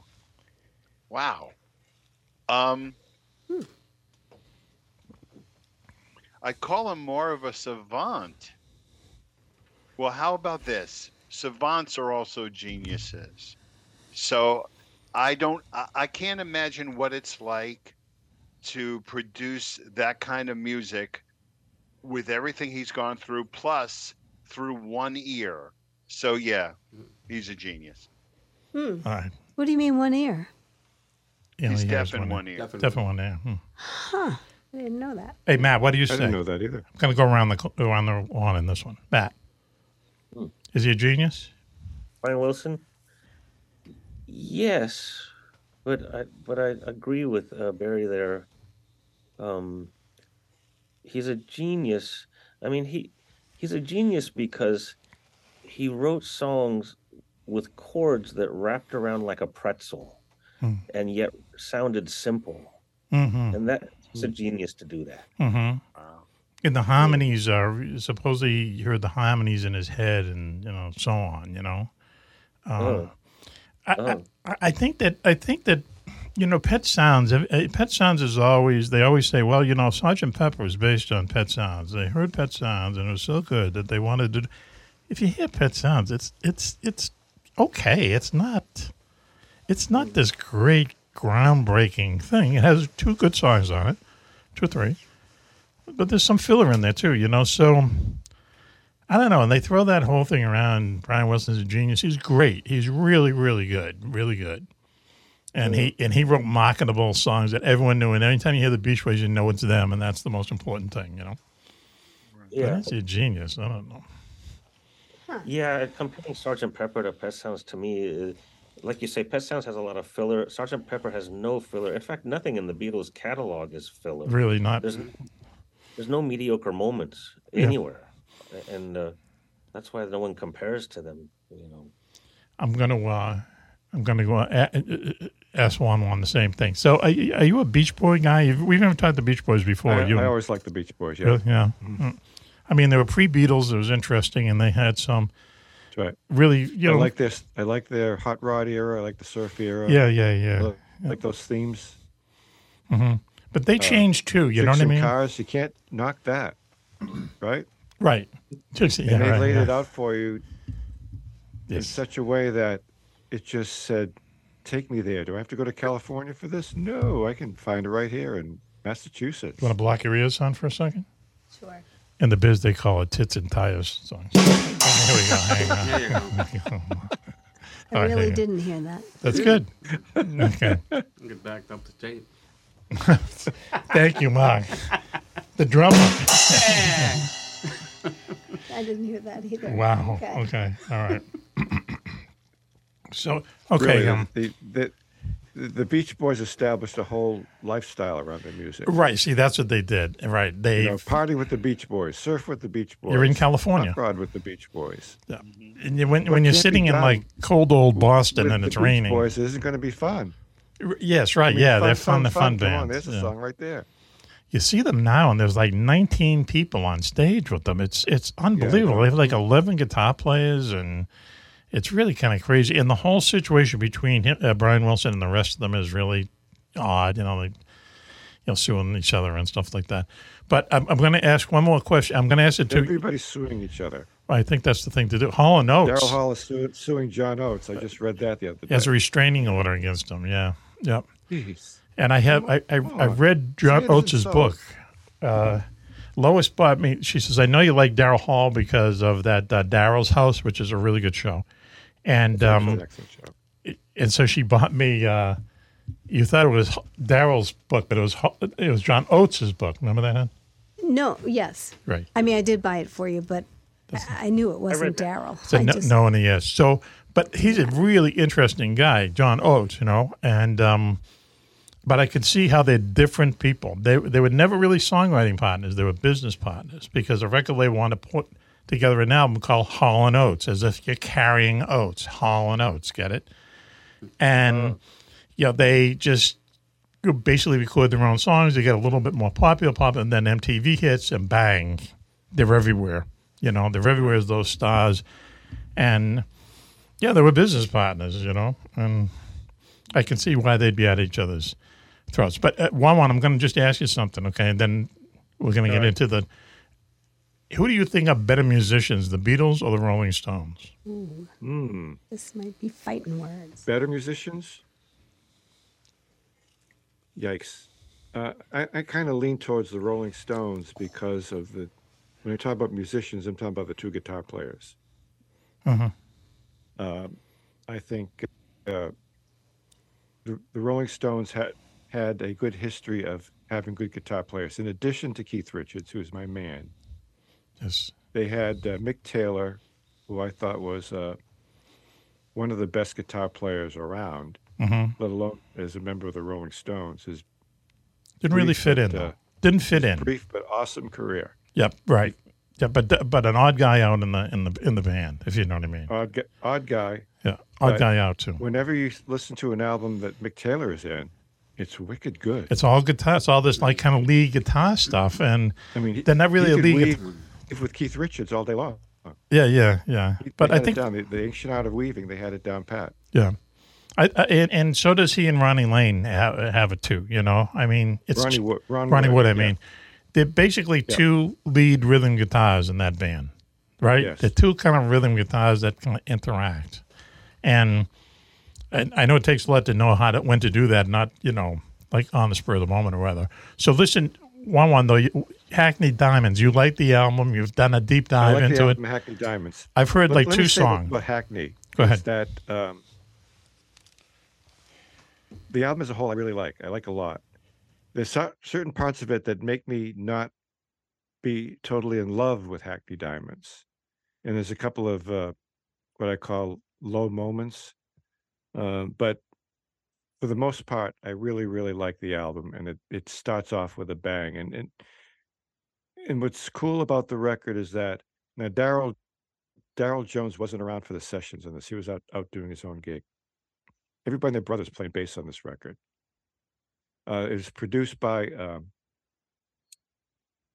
Andrew Watt, who I never heard of the guy, but he's a musician in his own right, a very good one. He's worked with a lot of good artists. Andrew Watt really got the Stones in the studio, no horsing around, This wasn't going to be one of these things. I mean, they had a schedule, and they stuck to it, and they really wanted to get this record out and do something good with it, not just to throw out some crap, but to really put it together. This guy Andrew Watt put it together, and you had, if you look at the lineup with a cast of thousands, they don't need added people.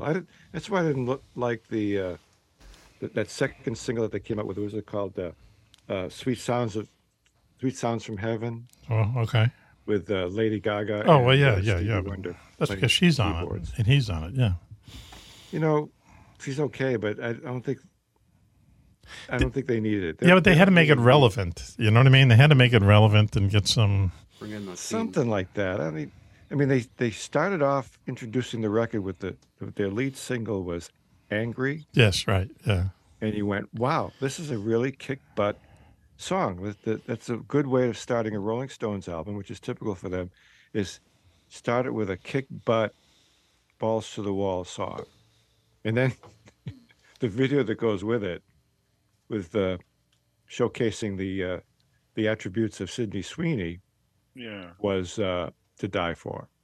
I could watch that video all day long, but that's just me. You start off with rockers, Angry, and Get Close. Now, Get Close was featuring Elton John, but you wouldn't know Elton John was in there. I don't know. Let me interrupt you for a second. Mike, do you want us to move the symbol a little closer to you? Or? No, that's fine. It's what I do. Wow. If Bob the Ghost was here, he's probably left by now, right? So you're watching Maybe this? that's what's happening. Maybe that's it. You scared him away.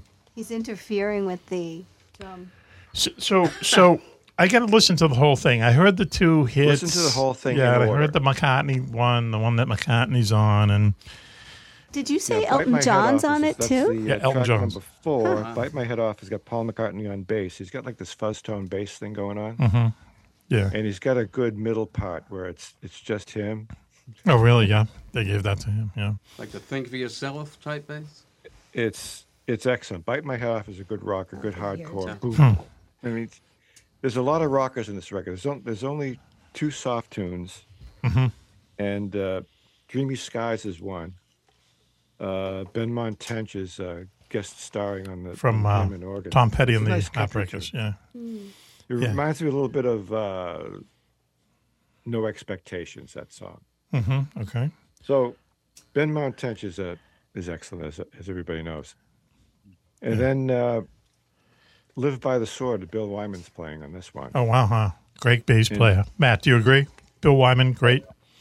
Yeah, definitely. He played some stuff on, oh, man. It's sometimes a little bit in the background, but someone once said, listen to the bass in Satisfaction. Everything that's going on in Satisfaction, listen to the bass in it. It drives the song. It's crazy, but it really does. Go ahead, Wani. And I always enjoyed watching those old 60s videos of the Rolling Stones playing, whether it be Ed Sullivan's show or some live joint someplace. Yeah. And, Bill Wyman's got it so upright. It's like an upright bass. Hardly moving. Yeah. He's just playing his ass off, but hardly moving. Yeah. It's great. Yeah, he's cool. He's a cool cat. He's not a showboat like Matt. Yeah, right. There you go. Wow. Now the drum is working, as it turns out. Matt, what kind of guitar? Did you have one bass the whole time, or did you have different basses? Well, I had a handful only. I didn't have like 20 or 30, but in Counting Crows, I played a Fender Jazz bass, which is an all-around kind of workworkhorse. Yeah, the J bass. Yep. Yeah, J. And a P bass, a Fender P bass. So those were it. I played a couple of older ones, an SG bass, which looks like an SG guitar. It's a little. Oh yeah. Yeah, I had a '60s SG bass later on. That was the last bass I played in the band. That's a rare. Isn't that kind of rare? An SG bass. Yeah, it is, and it's a very limited tone. It's a very tired, kind of worn tone, a lot like McCartney's Hofner bass. Even less lively than that, because a Hofner is a hollow body, so it resonates a little better. Right. So this is it's a fully electric, solid body bass, and it has exactly one tone, but I liked it at the end there. Right. How about Rickenbackers and stuff like that? I mean, the Rickenbacker bass was big, but they don't really not around that much anymore. I read. No, they're a one-trick pony. They have a really good clank to them. If you're Chris Squire or Geddy Lee, Yep. Rick is bass. Yeah. Yes. But it has sound again. A Rick. It sounds great. Mhm. And every bass player should probably have a Rick in their collection. I don't at the moment, but because it does what it does really well. Right, sure. Talking about the Beatles, they said that McCartney was quoted as saying that George Harrison was not at 75% of the sessions of Sgt. Pepper. Huh. Okay. I didn't know that. He also said what he was doing at the time. Does anyone know what he was doing? No. Do you know? Mowing the lawn at Friar Park. Close. He was building a swimming pool. Yeah. Lois, would you move the cymbal a little bit closer to Mark? I'll give him longer drumsticks. Yeah, I think about it. I mean, those are back in the days where you really couldn't mail it in. You had to be there to do your Yes. stuff. Now, maybe you didn't have to be there simultaneously with everybody, but it usually worked a lot better. I thought that the White Album was where everybody was taking a powder. I think there was all kind of their own solo albums in a way, and I think Sgt. Pepper. Sgt. Pepper, they were really collaborating. I think it was McCartney and Lennon. George Martin wanted it that way. Yeah, they made this symphonic piece. That's what it's like. It was like two people writing a symphonic piece that has a lot of different chapters and stuff, and then they would bring them in to play when they were going to play, I mean, it was the first of that kind of Steely Dan way of doing an album, where you bring the people in and play. So, wow. Dan, it's a band I could listen to all day long. Yeah, they're good. Yeah, they have a lot of really good guys on there. Just saw a video of Larry Carlton playing Kid Charlemagne at some jazz club in New York. He's great. He's really, really good, And he says he gets paid a lot to go to L.A. and just put rhythm guitar on a lot of songs. I heard Steve Lukather of Toto say the same thing. He goes, rhythm makes the world go round. He says you wouldn't believe the people I've played rhythm guitar for because they can't play rhythm. And I think it means like Eric Clapton or someone, So you think that rhythm guitar is what you do when you can't play lead, but that's very, very important. It's like Keith Richards. Let me take out a Keith Richardism here. A Richardism is, a solos come and go, but a riff lasts forever. Lasts forever. Yeah. It's a great. All right, so those riffs, you listen to a Keith Richards riff, right? And it really has some substance and it's not complex. It just has a harmony within itself. I don't care if it's open G, drop D. Mm-hmm. I don't care what it is, but he makes it sound like him. It's really special. Yeah, him. Yeah, you put a lot of thought into it. You always know it's him. You always know it's the Stones. I mean, that's the key. Is if on the first note, if they know who you are, you've made it. If you listen to Hackney Diamonds with headphones. Oh, is it really good? You can really hear the weaving. And I wanted to say before I wrapped up my critique of Hackney Diamonds is that I haven't heard Ron Wood sound so good as I've heard in this record. There's been albums where Ron Wood is I don't know, in the background, kind of mailing it in. Yes, he's sober now. He's good, but he's been better. Mm-hmm. And this one, he's been way better. He's been really working it out. And I'm happy for him. Right before. He's the young one of the band. He's only 76. 76, yeah. He has twins like about 4 years old. Don't forget, Keith Richards' birthday is coming up.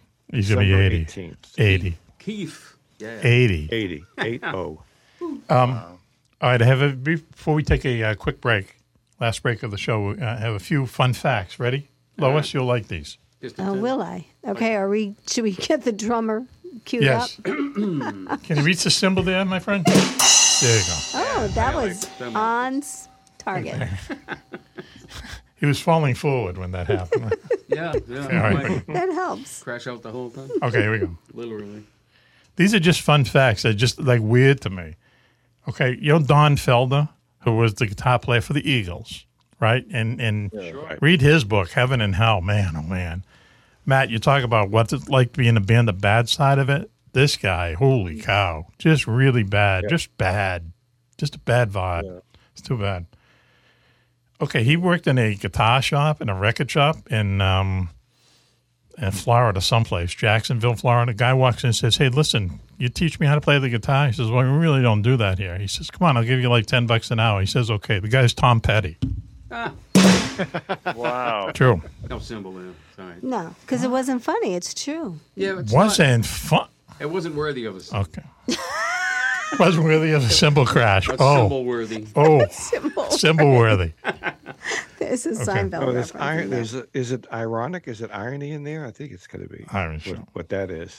It's not really. I think it's funny. coincident. Later on, he's playing in a band in Daytona Beach, and he's on the bill. It's one of these bands, college places where they play all day, all night, and the guys in front of him, they got to be good friends with them, and they would go, and their mother was also in Daytona Beach, and they'd feed them and everything. The name of the band was the Almond Joys, and it was the Allman Brothers. Go. Allman Brothers, yeah. Nice. Gusto. Okay, here's the. That's a fun fact. Okay, ready for this? You ever seen the Allman Brothers? I saw them at what was that huge festival after Woodstock? Watkins Glen. I saw them at Watkins Glen. The first tour they did with Chuck Leavell after what's his name died. They were really jazzed up. They were great. They were just really, really good. His piano added a lot to it. Okay, let's see. I know this is this is one of the crazy ones. First of all, this isn't even true or false, but true or false. Joe Pesci and Jimi Hendrix played in the same band. Joe Pesci and Jimi Hendrix played in the same band. It's weird enough to be true, but it's true. So bizarre. It's true. And Was that when Jimi Hendrix was a session guy? Nope, Joey D and the Starladders. They had the Peppermint Twist, and Felix Pappalardi was the organ player in it. So Jimi Hendrix played in it, then he left, and then Joe Pesci took his place as the guitar player in that. Can you imagine that? How crazy is that? Felix Pappalardi of Mountain fame. No, I mean, the guy from Felix Cavallari. Cavallari, yeah, for the Rascals, yeah. Yeah, okay. Right. That's Felix Pappalardi. Okay. I know. I was going I to got say, it all who's on. that? Mississippi Queen. Okay, let's see. That was a good band, but we only know Mississippi Queen. That's the only song. Yeah, that was one. And you know who Waddy Wachell is? The guitar. He's Yeah. a session guy. Yeah. He was what's his name's neighbor? The Mississippi Queen guy, the big guy. Felix Pappalardi? Yeah. No. Who's the guitar player? Leslie West. Leslie West. Yeah, Leslie my brother West. would kill me. My brother loved. Wasn't it Nantucket Sleigh Ride? Yeah. My brother loved that album. Yeah. Who got Ronnie Lane hooked on coke? Ronnie Lane. What band? Who's Ronnie Lane? Who's Ronnie When Lane? he was in the Faces? No, Ronnie Wood. Ron Wood. Sorry. Okay. He was in the Faces, too. He was in the Faces. Yeah, they both were in the Faces. Yeah. Faces was a great band. Yeah, they're really good. Rock band. Yeah, they used to take the standing room only money, buy beer, and invite the audience back to their hotel room with them with beer, and they'd destroy the friggin' hotel. Those were the days. Okay. The people who got him Rod hooked Stewart on didn't take part in that, did he? Oh, I'm sure he did. The guys who got him hooked on coke was the band America. He stayed at a mansion in L.A. with of all people, America. Wow. And he got him coke. Okay. All right, only a couple more, then we're going to take a quick break. All right, this one is the strangest to me, or the second strangest. After Simon and Garfunkel, after Simon and Garfunkel really made it big, they actually broke up for a little while that they didn't tell people about. And Paul Simon moved to London. This is true. This is after Sounds of Silence came out. And he was in a rooming house, and he was playing his songs for people around London. And he had a flatmate who used to play the songs back and forth to him, and it was Al Stewart. Oh, wow. Oh, wow. Really? Can You're the cat man. Yeah, what a strange combination, funny. you know? What'd he say? That's not funny? Wow, the drummer. The drum roll's supposed to be for funny things. These are just fascinating things. Okay, all right. I mean, they are This is a- fascinating. Okay, I can What's try the a sound different for fascinating? thing for fascinating. Ooh, that's... Wow. Okay, here's the last one. Ready? We're going to take a well-deserved break. Rick James Okay, everyone knows who Rick James is, right? Yeah. Sure we do. Okay, so he had a couple hits, and then he was going to get drafted into the Vietnam War. So he fled.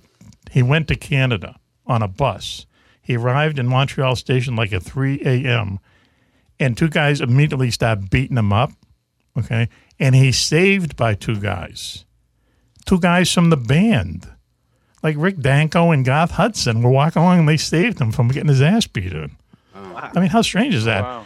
And then Rick James was in a band with Neil Young called the Minor Birds before Neil Young moved to L.A. What a combination. I mean, really. Wow. Yeah, Wow. Rick That James. is very interesting. He's no longer no with us, rim is he? shot. That is a very He's the rim shot. The drummer's on strike here. There it okay. is. Wow. That's really interesting. Holy cow. How funny. Hey, Mike, you know what they call people who hang around with musicians? Who? What? There you go. A drummer. All right, listen, why don't we take there you go. Why don't we take listen. I got my own device here. Listen. There we go. Why don't we take a commercial break now?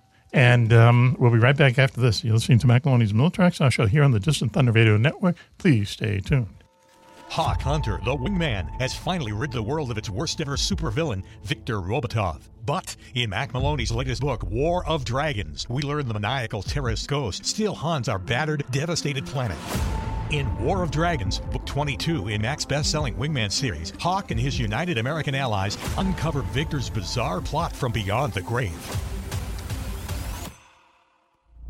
The super terrorist hid 6 nuclear bombs around the Mediterranean before he died, knowing their detonation will empty out the Great Sea and cause a worldwide catastrophe. Guarding these weapons of mass destruction, he's left behind a family of ferocious air dragons, eternal aerial sentinels that will stop at nothing to protect their late master's unthinkable secrets. Sailing aboard their gigantic aircraft carrier, the USS USA, Hawk and the United Americans must battle their way across the Mediterranean, slaying these dragons in hopes of beating Victor's allies to the nuke's secret locations before time runs out. If not, then the world will face a very nasty, very watery Armageddon. It's Game of Thrones meets Top Gun in Wingman 22, War of Dragons by Mac Maloney. On sale now on Amazon.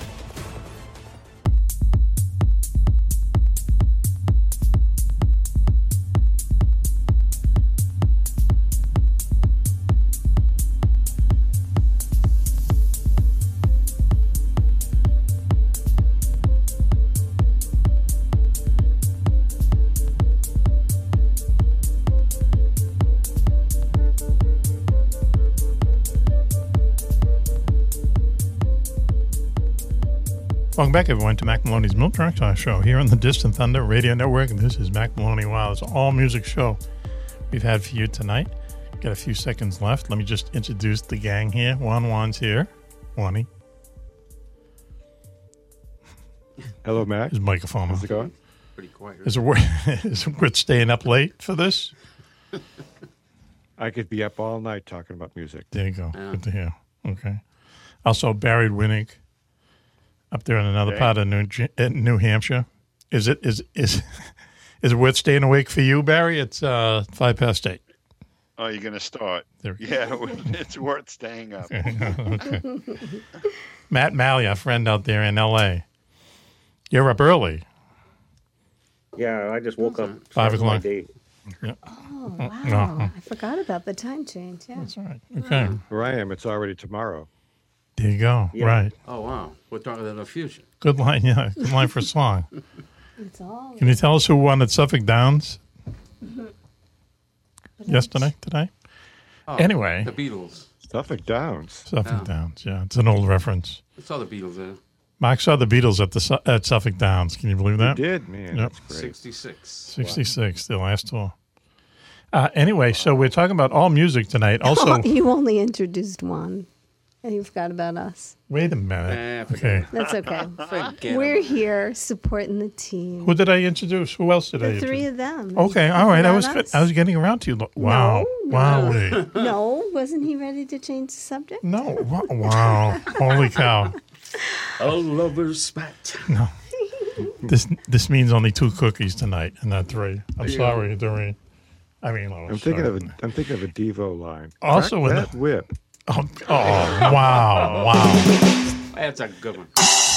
Good. The drummer comes awake. That deserved the whole symbol. Also in the studio with us is Lois Lane. Lois, thanks for joining us tonight. Glad to be here. Wow. Huh? And also a good friend, Mark Poulin, on the drums. Mark. Yeah. Wow, that's slick. Mike used to play John Lennon in a Beatles band. Yes, They're really good. Help. The name of them was Help. Yeah, yeah. Yeah, I missed that band. You saw them, Barry. Did you ever see them, Barry? I did see them. They were excellent. Yeah, they're really good. I've mentioned this to Mark. I knew how big fans they were based on what they selected to play. Yes. I don't think I'd ever heard a Beatles band play some other guy. That's right. Yeah, that's right. cool. We did that. Yeah, it was fun. That was a good one. Yeah. Wow, yeah, very good. And we used to see them a lot at Hampton Beach. Matt, you know, of Hampton Beach. At an outside venue. They had an outside amphitheater Shell, there. yeah. Shell, like a shell. And it would happen every single time we'd go see them. They'd play one song and this Rush of little kids would be up front and they'd be dancing just automatically. It happened every time. Mm-hmm. And some of them knew the songs and stuff. It was really, really eye-opening, you know, and you knew that it was just going to go on for generations. So anyway, have I introduced everyone, Lois? You have. Okay, thank you. Nicely done. Oh. There you go. Thank you. Wow. That means not too much. We have a few minutes left, and we have to talk about the new Beatles song Now and Then. And I'll throw it to Barry first, okay? And I'm going to go last. Barry, go ahead, please. Now and Then, we should say, as a demo tape that John Lennon made in the 70s. It was revitalized. His voice was on AI. Ringo and Paul put instruments on it. George had put instruments on it years ago, and they wrapped it up in this bow. Now and Then, and put it as part of the promotional piece for the remasters of the Red and Blue albums. So please, Barry, your opinion. All right. So I was torn. I did not want them to do this. I was familiar with the fuzz on the John Lennon piece, and I felt like it was this really, really intimate song. And so I did not want them messing with it. But then after listening to it for a while, and probably too many times, and taking it from McCartney's angle, I started to understand why he wanted to do it. And for what it is, all right, it's not the Beatles, but it's very, very sweet. And it's guys helping out a friend. And that's what I take it for. Matt? I've heard the song exactly once. And everyone, including Barry just now, everyone who says they've heard it multiple times, it starts to grow on them. So I got to hear it some more, but I was not impressed. I was impressed with John Lennon, as usual, for the song itself. But both Paul and Ringo were just kind of, they just played mediocre through the whole thing. Ringo was just hitting a snare like pounding nails, and I was missing his swingy fills and things, and I was not impressed. But as I say that, I'm going to hear it 10 more times, and then I'll have maybe a different opinion. Wow, interesting. Go ahead, Wani. Well, I've never heard a Beatles song where I had to listen to it 10 times to get into it. And Mac encouraged me to listen to Now and Then. I have it here, and I'm going, okay. All right, you know, it's mellow John Lennon. I always liked him that way too. And I thought it was a patchwork of, I didn't see the AI part of it. I didn't really, I know what AI is, and I didn't really get the AI component in this song. But you're right, Matt. The drumming was like, yeah, he was on it, but he wasn't. He was mailing it in. He had to be, or he had to be like, you know, I got to be here, but I don't give a rat's. Okay. Hey, Mark. Mark's a huge Beatle fan. Go ahead. Put it right at you. Yeah, I think I would have to hear it a few more times too, and I'm not sure. I'm pretty sure that John wouldn't have wanted that released. Would not have wanted it released? Yeah. Would not. Okay. Yeah. Well, that's all I got. Lois. Oh. Sorry. So when I first heard it, I felt the way I felt about the Rolling Stones song when I first heard their new song, that not impressed, as Matt said. But when I watched it, the official video, and listened to the song, I liked it more. But I'm not sure it holds up with a lot of their other songs. Mm-hmm. So, but I've only listened to it maybe 4 times. So. Okay. So, Mac, what did you think of it? Yes, Mac, what did you think of it? See, I felt the same way when I first heard it, as everyone is saying. That it's like, oh man, and I said this is going to be a mistake because Freebird and not Free, what is it? Yeah, it's Real Love, Free as a Bird. Free as a Bird, and Real Love. They're good songs. They turned out. I thought they turned out really well. Jeff Lynne, I thought, did a great job on those songs, considering what they had to work with them. But you knew that this has been hanging around for 20 years. Harrison did not want to work on it. He called it rubbish, and. But now they put it out as some kind of a promotional thing. I said, this is going all wrong. And I don't like Gilles Martin. I think he just happens to be George Martin's son. And they oversold the Love thing in Las Vegas, I thought. They said, this is the greatest Beatle album coming out. And it was, what happened? The thing come out. That thing, Anyway. Technical Bob the Ghost. difficulties. Okay. So anyway, that's how I felt. But then I listened to it a bunch of times, and I know this sounds crazy, but I think it's in one of the top 25 songs. And just listen to it, because I can remember going back and listening to, like for instance, the first time I heard "Day in the Life," I remember thinking, "Oh, they've blown it now. No one's going to listen to this. This is terrible." 3 days later, you can't wait for it to get on the radio again. You can't wait for the song to come out. Same thing with Day Tripper and Paperback Writer. First time, listen to Paperback Writer the first time.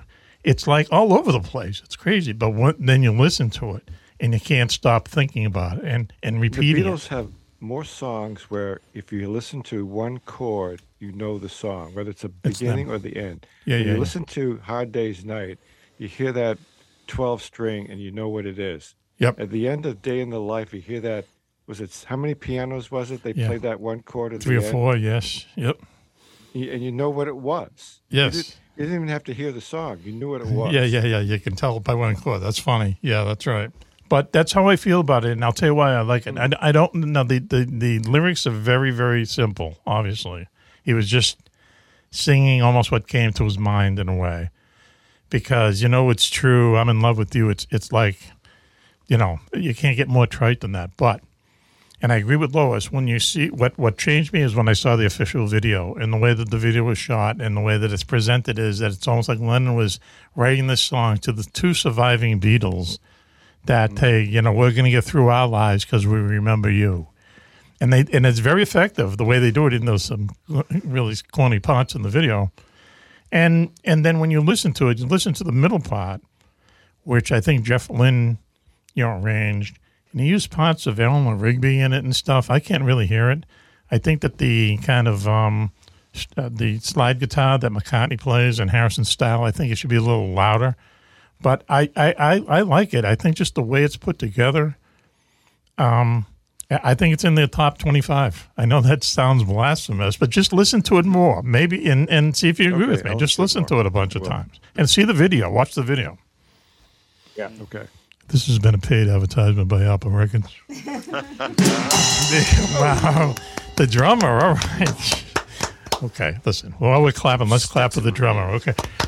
Mike Poulin, no belly button man. Clapping myself. Thanks for joining us. Let's see. Barry. Thanks for joining us, Barry. You're welcome. Did you have a good time? I had an excellent time, and I'd be willing to talk music again. My big thing is everyone should have like 5 passions. Music is going to be my top passion forever. Yeah, me too. Same me too. I mean, You know, we all know what I do for a living, but Lois once said to me, how come all your heroes are musicians? I said that? No, That's a good question. Well, we're probably drunk one night. No, not just me, not you. Sorry. Oh, you, Lois. Not me. Anyway, so thank you, Barry, for joining us. From the Copa, but not you, Lois. You mean the coma. Anyway, thank you. Copa. I'm thinking of disco. I'm thinking of Barry Manilow. Oh, yeah. Barry Manilow, I'm begging. I love Barry. I'm a huge Barry Manilow fan. We should have said that. We should have said, yeah. He wrote some good songs. For the next show. Yep. We can talk about Barry Manilow. He's one of those guys. You should grow up, by the way, being Barry. Yes, really? Barry Manilow. In the era of Manilow? You know, if I was in a band back when he was really, really big, I would have wanted to sing Mandy. Really? Yeah, huh? You would have get your ass kicked, I would believe be it. singing So it's a good Mandy thing and you I'd be did. weeping halfway through it. Then you really would have got... And I met this vet tech in my town whose name is Mandy. Yeah. And I said, let me see. She's a young girl. I said, let me guess. Were you named after the song? Yes. Wow. Huh. I love She admitted song. it. I love that song and I love you. Okay. All right. He's talking to the world there, folks. Oh, boy. Okay, the drummer, hang on. I'm pleading with the drummer to do something. I know, I was sleeping. There you go. Not that the show is over. He's just so entertained. Thank He you. doesn't realize that he has a job to do. Matt Malley, thanks for joining us. My pleasure. Great session here. Did you have a good time? I'm glad you enjoyed it. I'm glad you participated. Had a blast. Where can people find what you do? I don't really do much of anything, but I do have a YouTube channel with like 4 videos on it. Mhm. So if you wanted to look up Matt Malley, my folk song I'm proud of. It's viral with 500 views at the moment. Yeah, oh, cool. But you play that all in one take, which is very impressive. Yeah, thanks. Yeah. Yeah, and I got a pat on the back by a couple of real Fairporters, guys from Fairport Convention, including Richard Thompson. Wow. Really? Wow. Yeah, I sent Richard an email with a link, and he's an acquaintance of mine. I've recorded with him before, and he said that's a fine version, and I was made my year. Man, having Richard Thompson is considered one of the greatest guitarists of, you don't hear his name very much over here, but he's considered one of the greatest guitarists ever, in the rock world, right? He's under the radar, but I've been a fanatic since I was about 20 years old. He invented Fairport Convention, first of all, which is like my religion, so he's a hero of mine, and he gave me a thumbs up, not on the video, but as an email return. He said that's a fine rendition of that old Wow, song. that's great, man. That's a great compliment. Yeah. That's a great compliment from a really good musician. Super duper. Well, thanks for joining us tonight, Matt.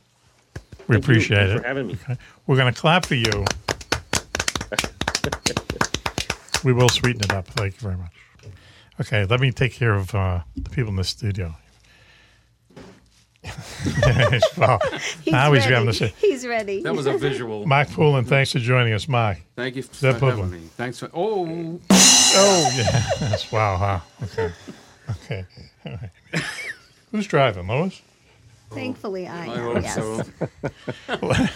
Lois, thanks for joining us, Lois. Oh, you're welcome. It I was know you my have a- pleasure. I know you have a very busy schedule. Thanks for taking the time. I am happy to make time to talk music or listen to you talk about music.